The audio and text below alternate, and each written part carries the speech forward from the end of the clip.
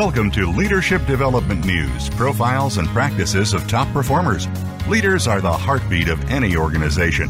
Let Kathy Greenberg and Relly Nadler share with you the pathway to becoming a top leader in your organization.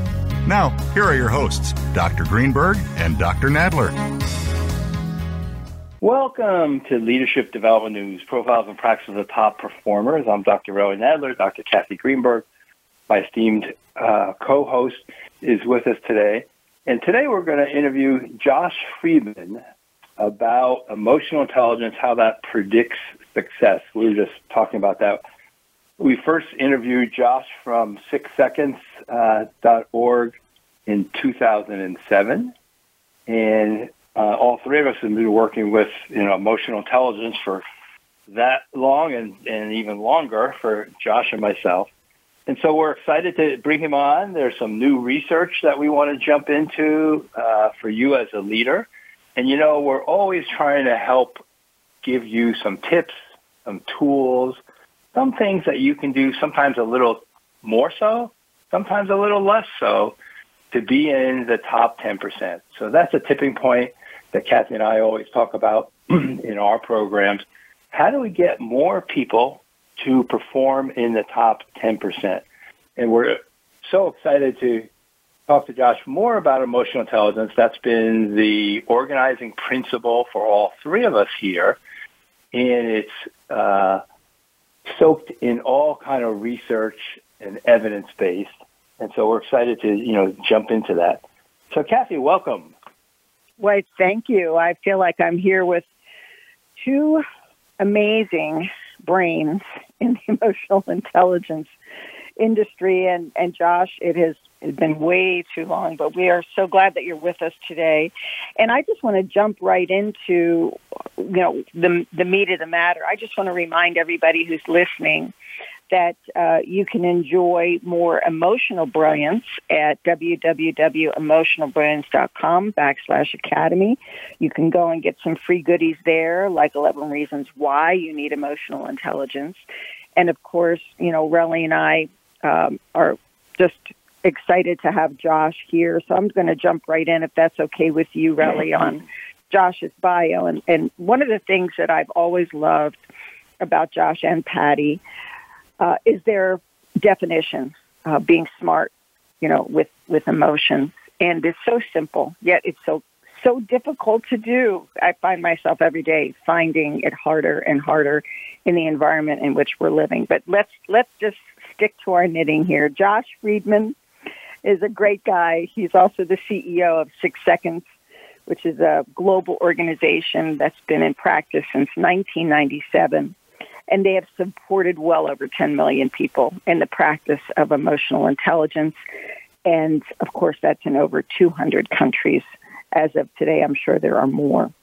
Josh is a master certified coach with ICF and a major thought leader in the world of emotional intelligence.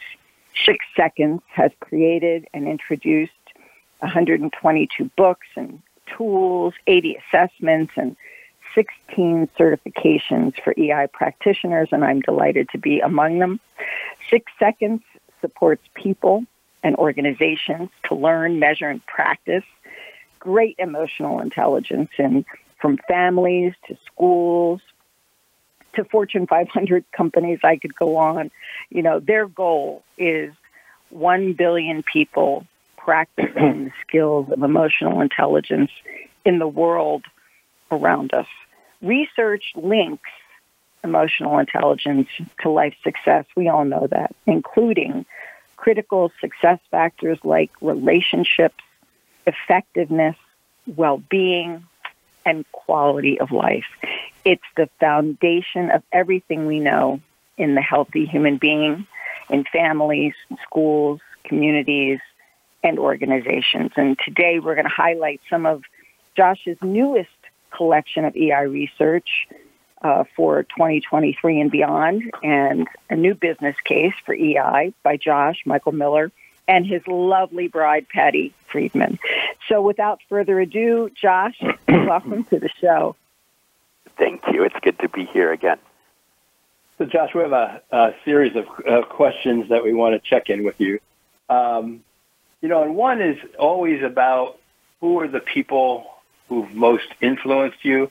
You and I have been doing the EI stuff probably since the mid-'90s. I know you kind of started in a school.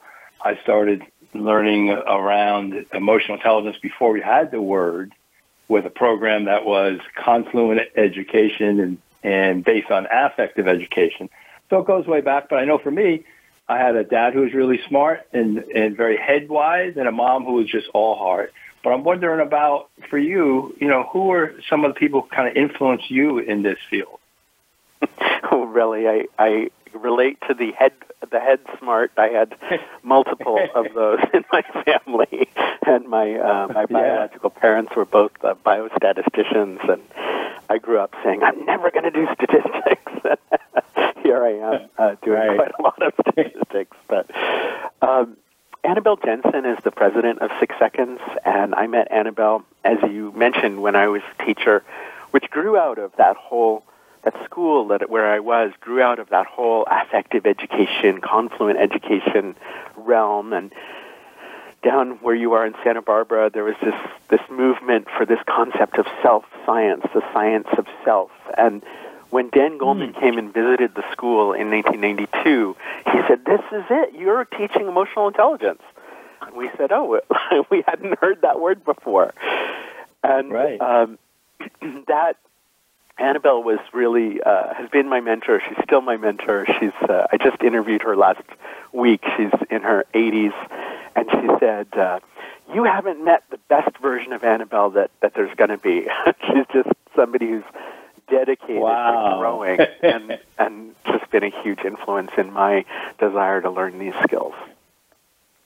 Well, as we look at those people who influence us, I can't help but jump in here, gentlemen, on the bandwagon. Back in the 1990s, when I was a student at Rutgers, which is where Dan Goleman began a lot of his work, I was also part of an organization shortly thereafter called Computer Sciences Corporation, and then Accenture, which was the early Anderson Consulting.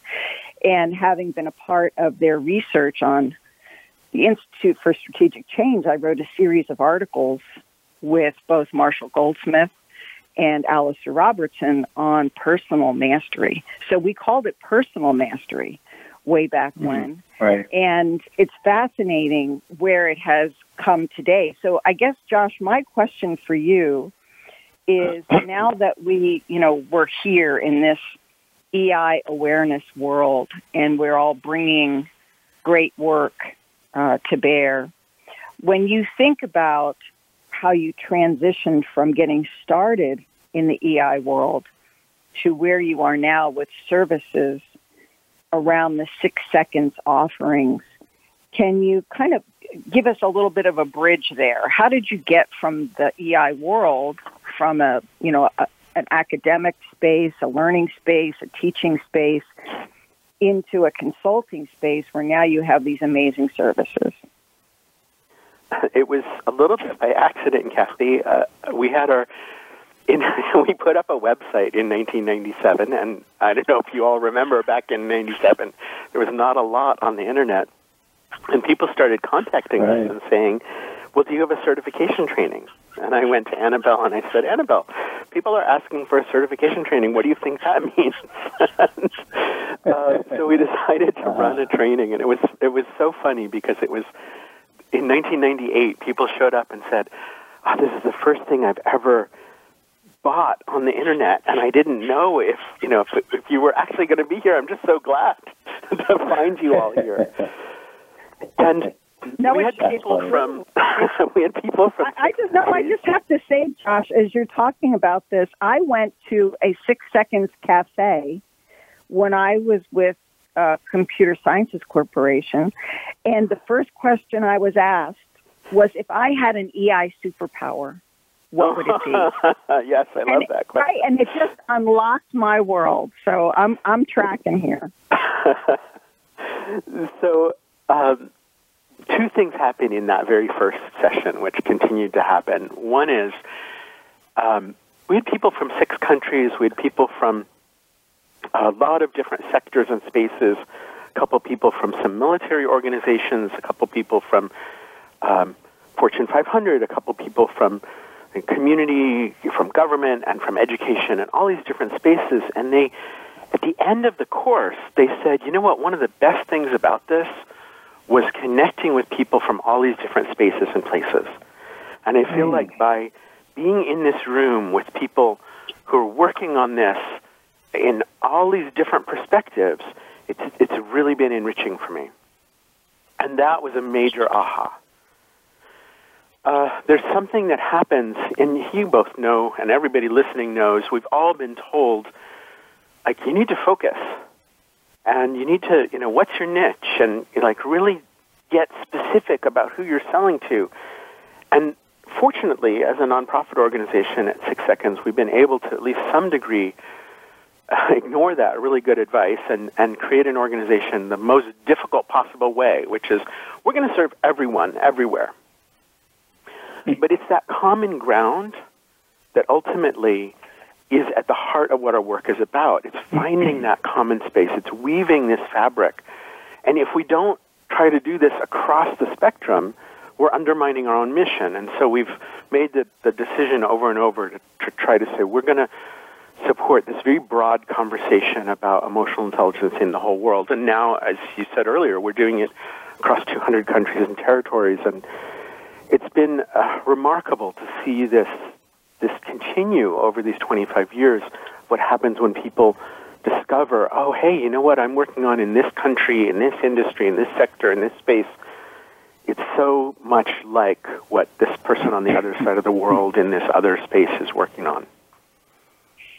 I just want to add something there. Yeah, I just wanted to add something there, Josh. Sorry, Relly, before you jump in here. When I was attending one of your certifications in D.C., I was working with both a Secret Service individual and I was working with the director of the FBI. And I so needed this class to keep my own emotional intelligence because you are such a practical organization and you make it so simple.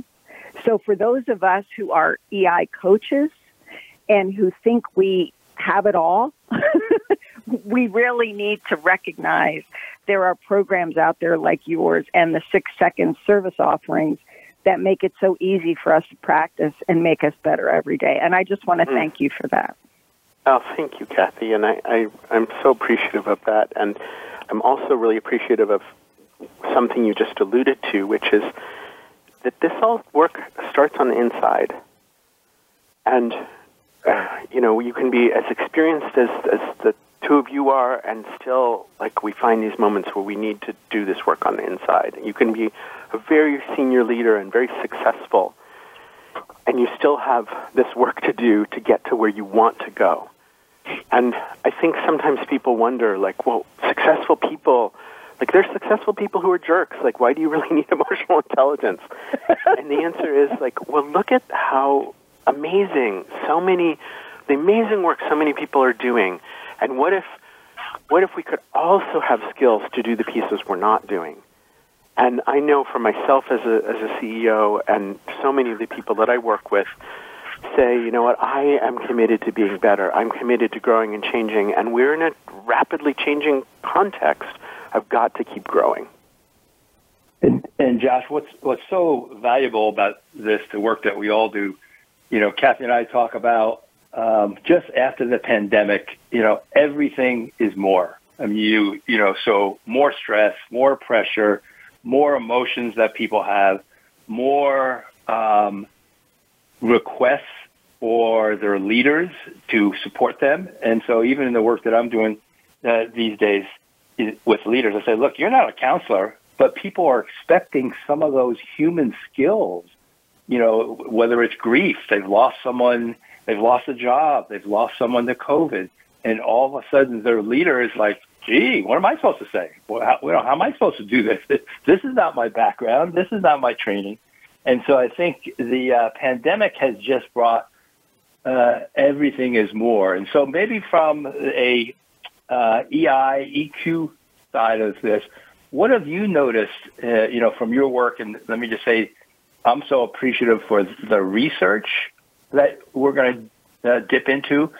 Because the EI model, people get it, but I think they get it even more when it's backed up with research. So you've really done some, excellent research, and I think, I love that. So I just want to say hallelujah, brothers. So with that, what have you noticed with the pandemic, and as we're kind of getting more current in the EI world? How's that changed things, or what's that brought on? So I have some bad news and worse news and good news. So to start with the bad news, emotional intelligence has declined pretty dramatically over the last 5 years. And I think we can all see it in headlines, and I think we can all see it in our offices. And, this more that you talked about, really, people are walking in dysregulated. People are customers, employees, colleagues, investors. People are kind of just like, the earth keeps shaking, and people are fried, and that's affecting productivity, it's affecting errors, it's affecting collaboration, it's leading people into a place of pretty deep waters. And, and that reduced emotional intelligence, I think, is driven in part by, it's like a boat that's trying to go upstream, and the river is running really fast, and there are a lot of big rocks, and the boat is not making headway. It's going backwards. And, this little engine that we're all trying the best we can, but we're getting buffeted. The worst news from a business perspective is that costs are mounting. And we're in a time right now when people are really looking to say, well, we have to be super careful with money. We have to guard against this ongoing threat of recession that's now just dragging on. And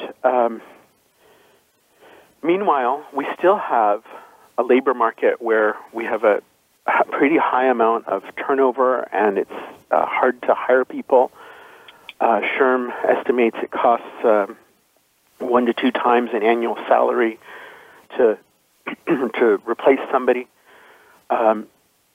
We have healthcare and other costs, especially in the U.S. and other countries, that are going up and up and up. It's costing at least $2,500 a month for employee benefits in many places. And so the cost of doing business is very, very high. And we report in the new business case some data that this all adds up to $1.8 trillion of loss in the United States alone. And you think about, Josh, it's such a big number. I was just going to say, Josh, hold on to that. Hold on to that. That is a powerful number. That is a powerful impression. We're going to go to a quick break. So I want everybody to recognize that what we're talking about here today is scientific research. This is not just throwing numbers out like they do on the news.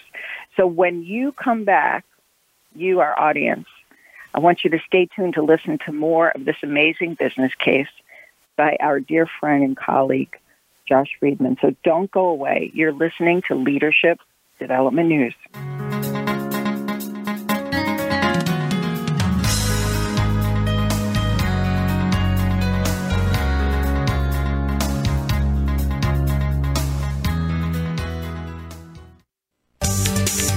From the boardroom to you, Voice America Business Network.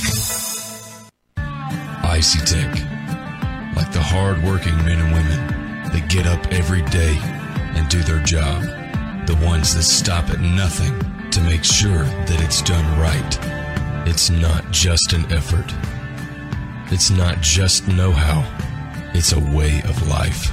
ICTech has been with you since 1998. And with the veteran community being behind you, we understand. With quality, with passion, we follow you in this way of life. ICTech, for those who get it. ICTech is a proud sponsor of the Emotional Brilliance Academy, where e-learning is leading edge. How can you be brilliant in the moment, given the daily challenges you face at work and home? How can you enhance your strengths and limit your weaknesses? Dr. Greenberg and Dr. Nadler's mission is to help people be the best version of themselves at work and at home with simple, trusted, evidence-based tips and tools. They have combined forces, applying the powerful science of emotional and social intelligence with the latest in e-learning and AI technology to bring you the Emotional Brilliance Academy. Through the leading Emotional Brilliance Academy programs, they help everyday leaders, like you, balance your emotions to better connect with people, enhance top performance, lead your teams and your organization. The Emotional Brilliance Academy gives you a common sense approach to enhance your effectiveness and happiness both on and off the job. Sign up for the program, enhance your skills, and be your best self. For a free trial, go to freetrial.emotionalbrilliance.com.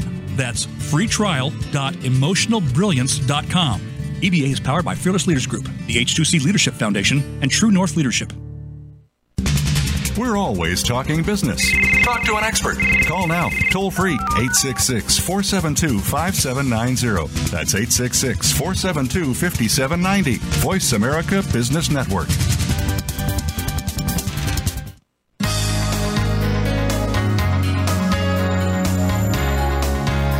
You're listening to Leadership Development News, profiles and practices of top performers with your hosts, Dr. Kathy Greenberg and Relly Nadler. We know you have leadership questions for these noted experts, so call us toll-free at 1-866-472-5790. That number again is 1-866-472-5790. Now, let's get back to the show.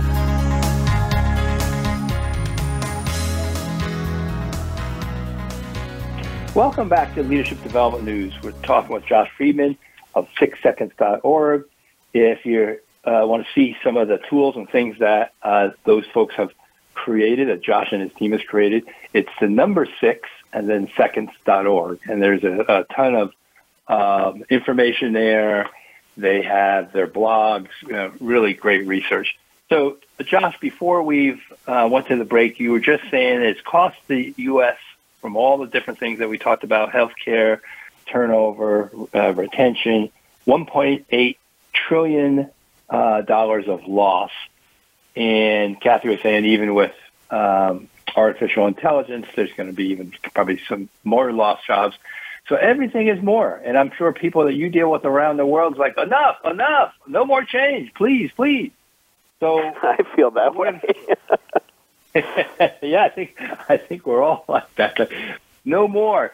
So walk us through some of the data that you have in the business case, and maybe just some of the differences that you see, across worldwide. That's why chatting with you now, because you're just got the pulse on EI worldwide. So I'm interested in hearing some of the heartbeats of that. Well, just to break down this $1.8 trillion is a staggering number. Again, that's just in the U.S. economy. I think everyone listening will be familiar with the employee engagement numbers that that Gallup and others, including 6 Seconds, have been tracking for years. And Gallup's latest State of the Workplace employee engagement is down. And I feel like this we probably had this same conversation in 2007, right? And like, well, why is it that employment engagement is so low, and how can we change it? And it's stubbornly not moving. So does that mean that organizational leaders don't care? Does it mean that they don't really believe that this, that 1 in 5 employees is actually fully productive? Do they just not know how to deal with it? And one of the things that I was noticing is looking at the HubSpot report on lost productivity. In their survey, they asked companies, what are you doing to mitigate lost productivity? And I have a little game for you here, which is I'm going to just tell you that the top 3 and just tell you they're all kind of like this, and you tell me what's wrong with this, okay? So the top 3, blocking certain internet sites at work, prohibiting personal calls and personal use of cell phones, monitoring emails and internet usage. Wow. Right, that makes you really want to go work there, doesn't it? Right. What you can't do versus what you can do. And they're all mechanistic. And everything on this list is mechanistic. And when you think about, well, what drives employee engagement? It's not mechanistic. It's not about tasks and widgets and hours and timesheets and like this. This is like the 1900 model of management. It's like the factory model. Right. And we have run the factory model for 120 some years, and it doesn't work. So why are we still running it?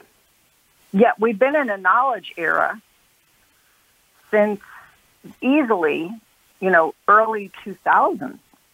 Yeah. And to use words like blocking sites, prohibiting access, and then monitoring, you might as well shut down the knowledge era, So, well, I think it boils down to, do you trust your employees? Right. And if you don't trust your employees, why the heck would they trust you? Oh, exactly. And how can they get their job done? And Kathy, in your work in high security organizations, they know very, very well that the greatest security threats are actually relationships and people, right? And when people aren't well, and when people aren't healthy, and when people don't have good supports and good relationships, that's when security is most vulnerable. I would say the same thing is applying in organizations. Productivity is not most vulnerable because somebody is going on social media and like spending a couple of hours, faffing around. That's just a symptom of a deeper problem. So let's not work on the symptom. Let's work on the deeper problem. Mm-hmm. Right. And I think some of the stuff, we've got some of the research also, Josh, from DDI, you saw it in what we had sent you just about trust. 46% of people definitely trust their direct manager, but then it's down to 32% trust senior managers. And I think, some of this, they probably don't see them as much, but it'd be interesting to get your take on that. For me, Josh, and I'm sure you guys see this, I can't get in front of them. It's so hard to get their time, and I have to tell their HR person, unless they're in front of me having these kind of conversations, coaching, they're just not doing it. It's not like they don't care, but they have so much other on their plate, it takes a back seat. So we're here, now. How does EI take a front seat? Well, so I think part of the question for that really is to move away from thinking about emotional intelligence as a training or something that's going to be done by HR or learning development and say, how does this become part of a competitive advantage? And so I mentioned to you, I had bad news, worse news. We've done those two, and now here's the good news. The good news is that companies that are utilizing emotional intelligence in a strategic way are showing tremendous benefits. These are learnable, measurable, scientifically grounded skills that make money. And so we can actually address these relational challenges by equipping people and making part of the culture, the capacity to make this stuff visible and to embed it, not just in a workshop, but embed it in your day-to-day interaction, in your day-to-day processes, procedures, systems. And that's where the real opportunity is. You talk about a key finding being that organizations that prioritize EI are 22 times more likely to be high. How was that calculated? So that is using a technique called an odds ratio. It's the same technique. I actually learned this from my biostatistician mother. It's the same technique that's used for saying people who smoke are 8 times as likely to get cancer. And when you do this odds ratio, you basically need a big data set, and you need to see, what is essentially, it's a way of looking at correlation between emotional intelligence and performance. And because we published the world's largest study on emotional intelligence, and we have this data from all over the world, we've been able to collect over the years some really rich data to be able to look at factors like performance and emotional intelligence. And then we do this odds ratio technique, and we can see that it's a very, very strong predictor of performance. Now, most people in their day-to-day life will say, smoking causes cancer. And statisticians run away from the word cause. And this kind of predictive relationship, like in this odds ratio, if smoking is, if you smoke, you're 8 times as likely to get cancer. That's a very strong predictive relationship. So 22 times, if your organization prioritizes emotional intelligence, you're 22 times as likely to be high performing. That basically means in order to land in that high performing category, you have to be embedding these skills in your organization. So, critical. That's just critical. And so that's an impressive number there, Josh. And I'm sure you use it. We use this. That's why we're talking about it. Because we want to get their attention. So when you talk about embedding, and both Kath and I do the coaching, we do training. So what are you doing to embed it so it's not just we did a training or I had a coach who kind of has that as a specialty and we've talked about it. And again, it's periodic versus more permanent. So say a little bit about that. So organizations have cultures, and those cultures either kind of grow and form by happenstance or they grow and form intentionally. And those cultures are reinforced by the systems and structures, policies, procedure, measurement tools they use, ways that they compensate people, the ways that they prioritize. In so many organizations, culture is sort of left to somewhat to its own devices. And what I would say is, if you have a strategy about how you create value, and you haven't really thought about how does the culture support that value creation strategy, you're missing a tremendous opportunity. And the first step in this, we have 4 steps for how you actually embed emotional intelligence to get this competitive advantage. And that's really the first step, is for senior leaders to have a very clear understanding of why this is a business imperative. And especially in today's context, when we're facing this tremendous volatility, we're going to see over the next few years, I predict, even more of what we've seen in the last 3 years, which is that these skills have become even more predictive in the last 3 years of performance. And I think that's because when we are in a mess, I'm going to use a word I'm not supposed to use, I think, on radio, but when we're in a mess, it becomes more imperative. And, we've all seen this. Again, Kathy, we works a lot with special forces types of organizations, and they know that when, the chips are down, that's when leaders show up. When you're truly in a crisis, somebody who's trustworthy, that's when the trust is tested and when you see it. I think we're seeing that now in organizations, and I think we're going to see it even more in the next few years. When you are talking about these things, there's obviously a lot of passion in your voice about them. And we often say, as you're going through these steps, the business imperative is always the one that gets people's attention. But I'm curious, as you go through these steps, Josh, in the senior leaders realm, and as you move down into the other parts of the organization, the talent managers, in their business imperative, are we making the connection to the behaviors of self-awareness and empathy that are so critical to being successful in today's market? So let's just go through the steps, but I'd love to hear that connection when you get to it. Yeah, well, the second step is to start to grow capacity in the organization. And I think that the work that you do is very much about this.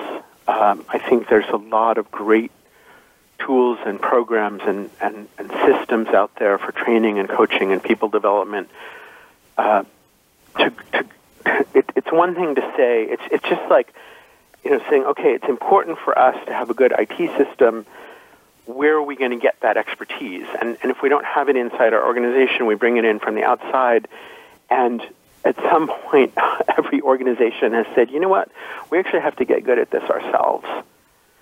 And that that second piece of it, of growing this capacity at all levels, it's not enough just to have a couple people in the HR team who are certified in emotional intelligence. We need senior leaders, we need middle managers, we need people on the front lines who are able to, like once we've gotten through step one, we've said this is a business priority. We need people with the capacity to say, okay, I can enact that. I know what emotional intelligence is. I know what it looks like. I know how to bring it into a day-to-day conversation. I know what to do when somebody's disengaged. I know what to do when somebody comes in my office, feeling like life is falling apart. Again, not as a counselor, but just as a human being. And I've got the skills. And I can tell you, you both, I think, had a lot more skills in this space than I did 20 years ago. This has been a hard-won thing for me. I was not somebody I would describe as emotionally intelligent, and I think on good days now, sometimes I am. But if I can learn this, I know that most people can. Well, Josh, as you're talking, I can't help but make this connection. And for those of you who are listening and you're always hearing from a technical standpoint, going back to Josh's comments about the mechanistic approach, when we think of RTO, recovery time objective, and RPO, recovery point objective, what we're talking about is the goal your organization sets for the length of time it should take to restore normal operations following some kind of a breakdown. And the RPO, right, is that goal for that maximum amount of what you might call the data the organization can tolerate losing. Apply that to emotional intelligence, and you're talking about that capacity. If we aren't focused on the EI of RTO and RPO, what we're doing is we are creating that well-being gap that is causing the burnout, or as we see it, the outage in our ability for organizations losing time, money, productivity. And it's funny, right, how we can apply that to things, but we're not good at applying it to people. So as you're listening to Josh go through these steps, think about how we treat mechanistic things versus the human things, right? I was thinking about how when a machine is running hot on in a factory, whatever. Right. No supervisor, I hope, on the planet, no skilled, qualified supervisor is going to look at that red light blinking and say, let's just ignore that. Let's just turn it up. We'll see what happens. Right? Like, this is a $50 million piece of manufacturing equipment, and just right. I don't know. Let's let it go. Oh, that noise? We'll just ignore that. Nobody's going to do that.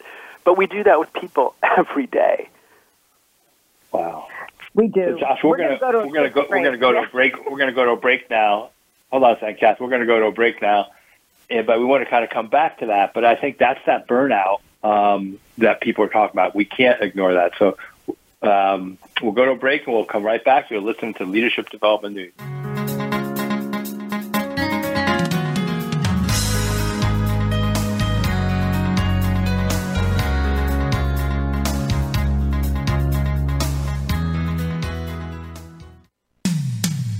When it comes to business, you'll find the experts here.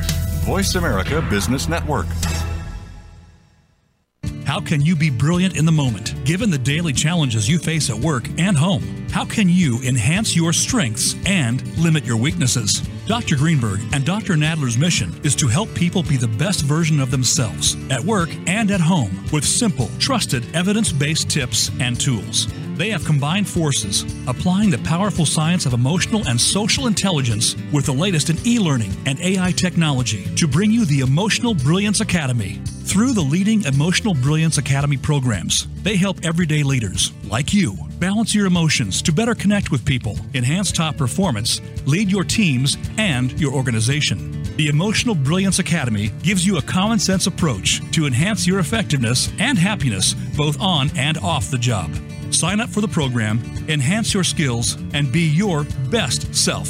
For a free trial, go to freetrial.emotionalbrilliance.com. That's freetrial.emotionalbrilliance.com. EBA is powered by Fearless Leaders Group, the H2C Leadership Foundation, and True North Leadership. Icy Tech. Like the hard-working men and women that get up every day and do their job. The ones that stop at nothing to make sure that it's done right. It's not just an effort. It's not just know-how. It's a way of life. Icy Tech has been with you since 1998. And with the veteran community being behind you, we understand. With quality, with passion, we follow you in this way of life. Icy Tech, for those who get it. Icy Tech is a proud sponsor of the Emotional Brilliance Academy, where e-learning is leading edge. Voice America Business Network, the bottom line in business.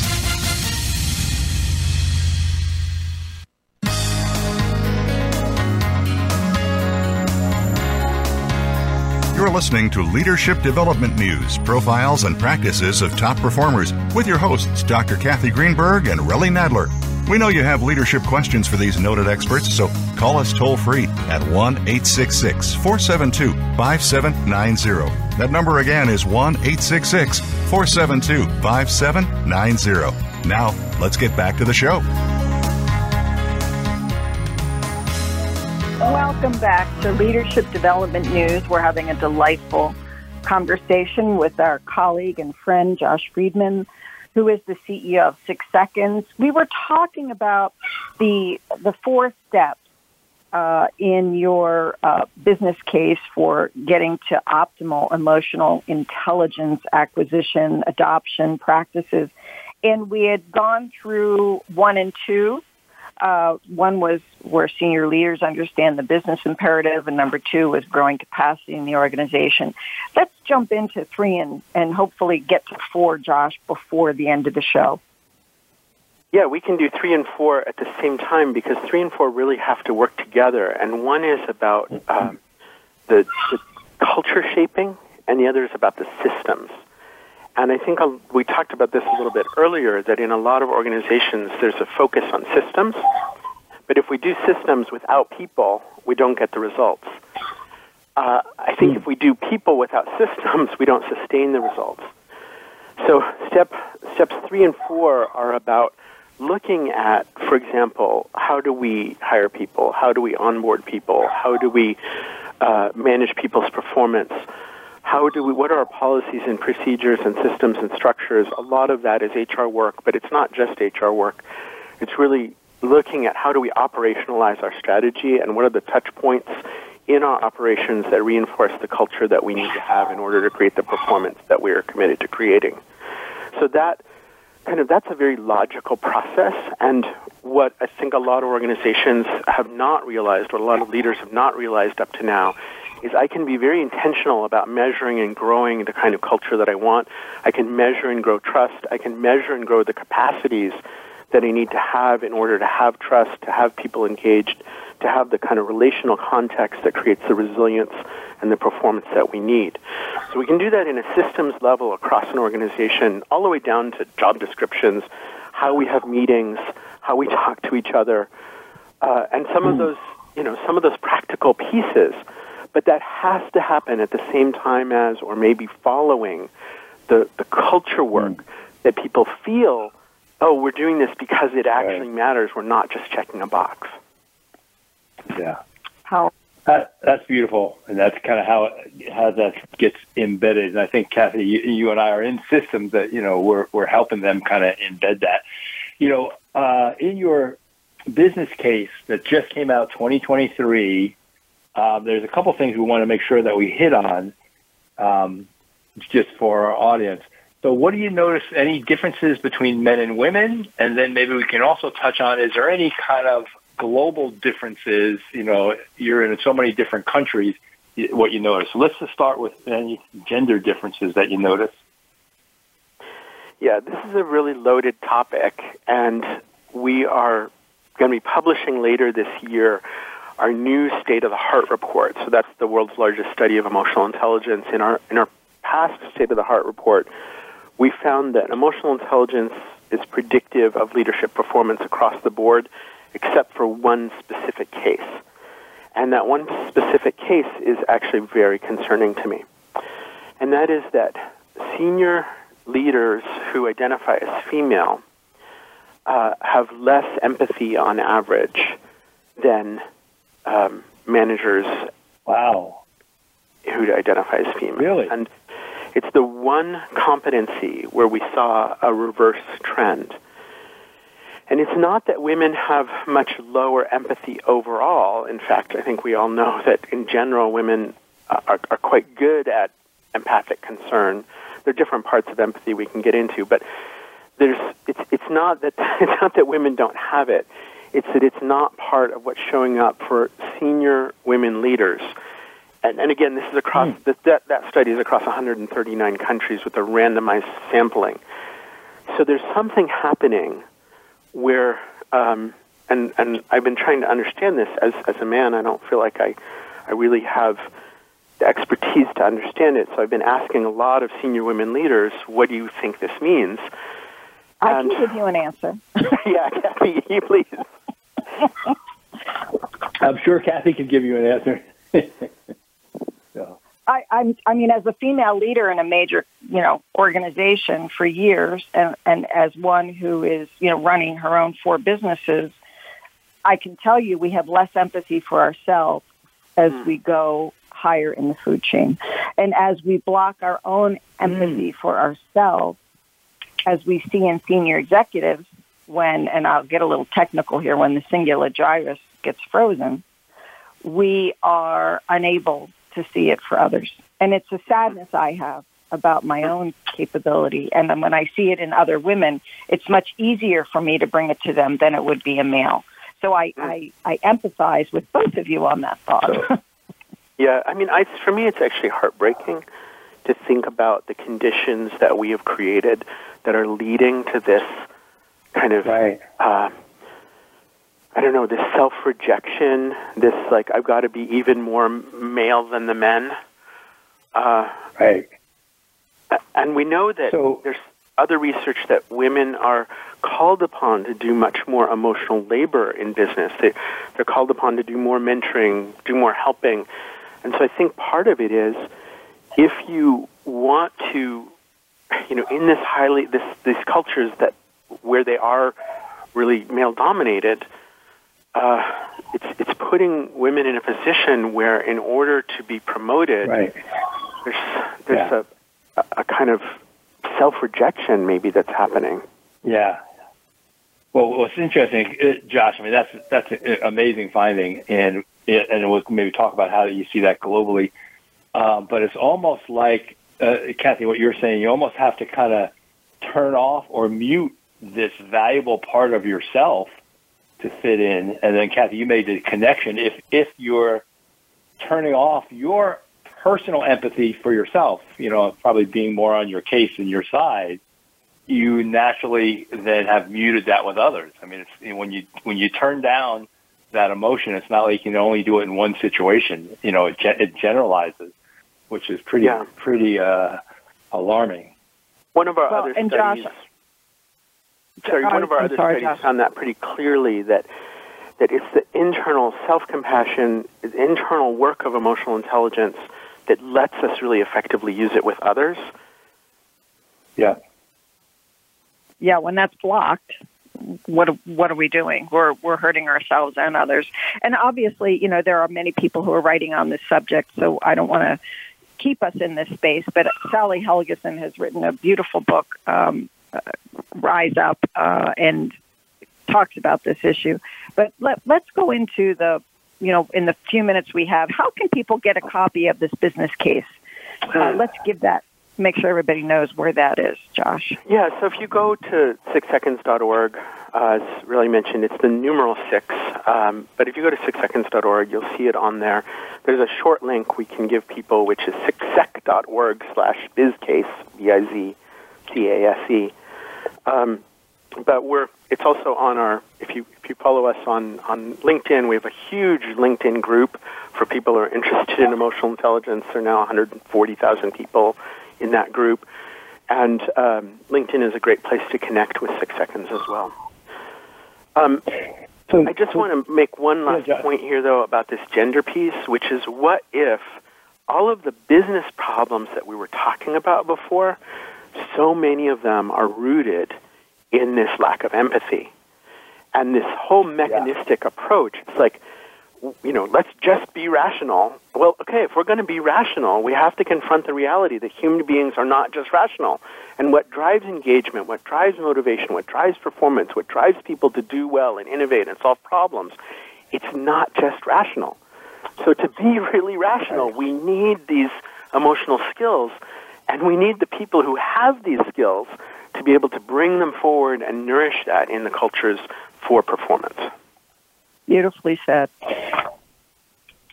So, Josh, before we leave, just anything you notice globally, it's in EQ scores, are certain countries stand out more so, or certain cultures? What have you noticed? Yeah, Oceania seems to be a place where emotional intelligence has been, over the years, higher, but also we have new data that we're going to be sharing this year about the balance of competencies. And what we find is that in some countries, there's really strong strengths and really weak weaknesses.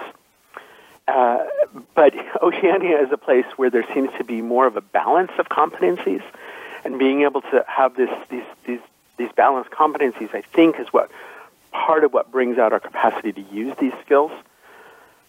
Just for example, in Asia Pacific, in China particularly, we see very strong skills around future thinking and purpose, but much weaker strengths around being able to, what we call, navigate emotions, harness emotions, and use them intentionally. So it's like, yes, I want to move here, but I can't bring the emotional energy and wisdom to help me move there, or the emotional brilliance to help me move there. So we need them working together, and I think I'm tempted to move to New Zealand. Yeah, for those of you who aren't familiar with geography, Oceania includes Australasia, Melanesia, Micronesia, Polynesia, but it's a population of over 45 million, people. And Australia is in our data set in Oceania, and so it's even bigger. Exactly. Oh, wow. Exactly. Yeah. It also includes 10,000 islands, so I hope you've gotten every one of those islands, Josh. Yeah, I want to. I think we have to go on tour. Okay, I'm in. Well, as usual, Josh, we are going to have you back, and a lot sooner than 10 years. It's hard to believe we've been on the air that long, almost 17 years this year. And we're delighted that we have friends like you that continue to grow the wealth of information. And I just want to say how grateful we are to have you in our universe and in friendship. I think you and I tap each other at least once a month. At least I'm tapping you once a month, if not more. You and Patty are amazing people in your fundraising and in your global contribution. And we thank you for being a part of our world as well. I'm grateful, and I'm so glad to be on the show with you both. And thank you for the wonderful work you're doing to support leaders to grow and be better. Well, Josh, like we know, we're all in this together, and so so happy that we're doing it. So before we leave, any one tip that you would give our audience, and then we'll sign off, like around EI. What would be one thing they could do? So I used to be very uncomfortable with some feelings, and one of the things that's been powerful for me is to start realizing that I don't have to fix it. I don't have to do anything. Just acknowledging, saying, oh, it seems like you're sad. It seems like you're worried. It seems like people are frustrated. Right. And just that simple acknowledgement, and you don't need to do it. You don't need to then say, but you shouldn't be. Just acknowledge it. And that acknowledgement, I think you'll find, opens up. It just changes so much. So Joshua, thanks for that. I'm going to just highlight as we end here one thing I think I saw on your podcast. Don't do anything. Just stand there. And meaning just stand there, sit with the Don't empathy. just do something, sit there. Right, and be there with the empathy. So thanks, Josh, very much. This has been leadership development news. Continue to tune in to tune up your performance. Thank you all. You've been listening to Leadership Development News, profiles and practices of top performers with your hosts, Kathy Greenberg and Relly Nadler. We sincerely hope that you gained some great ideas and inspiration on how to elevate your leadership skills. Join us again next Monday at noon Eastern Time and 9 a.m. Pacific Time right here on the Voice America Business Channel.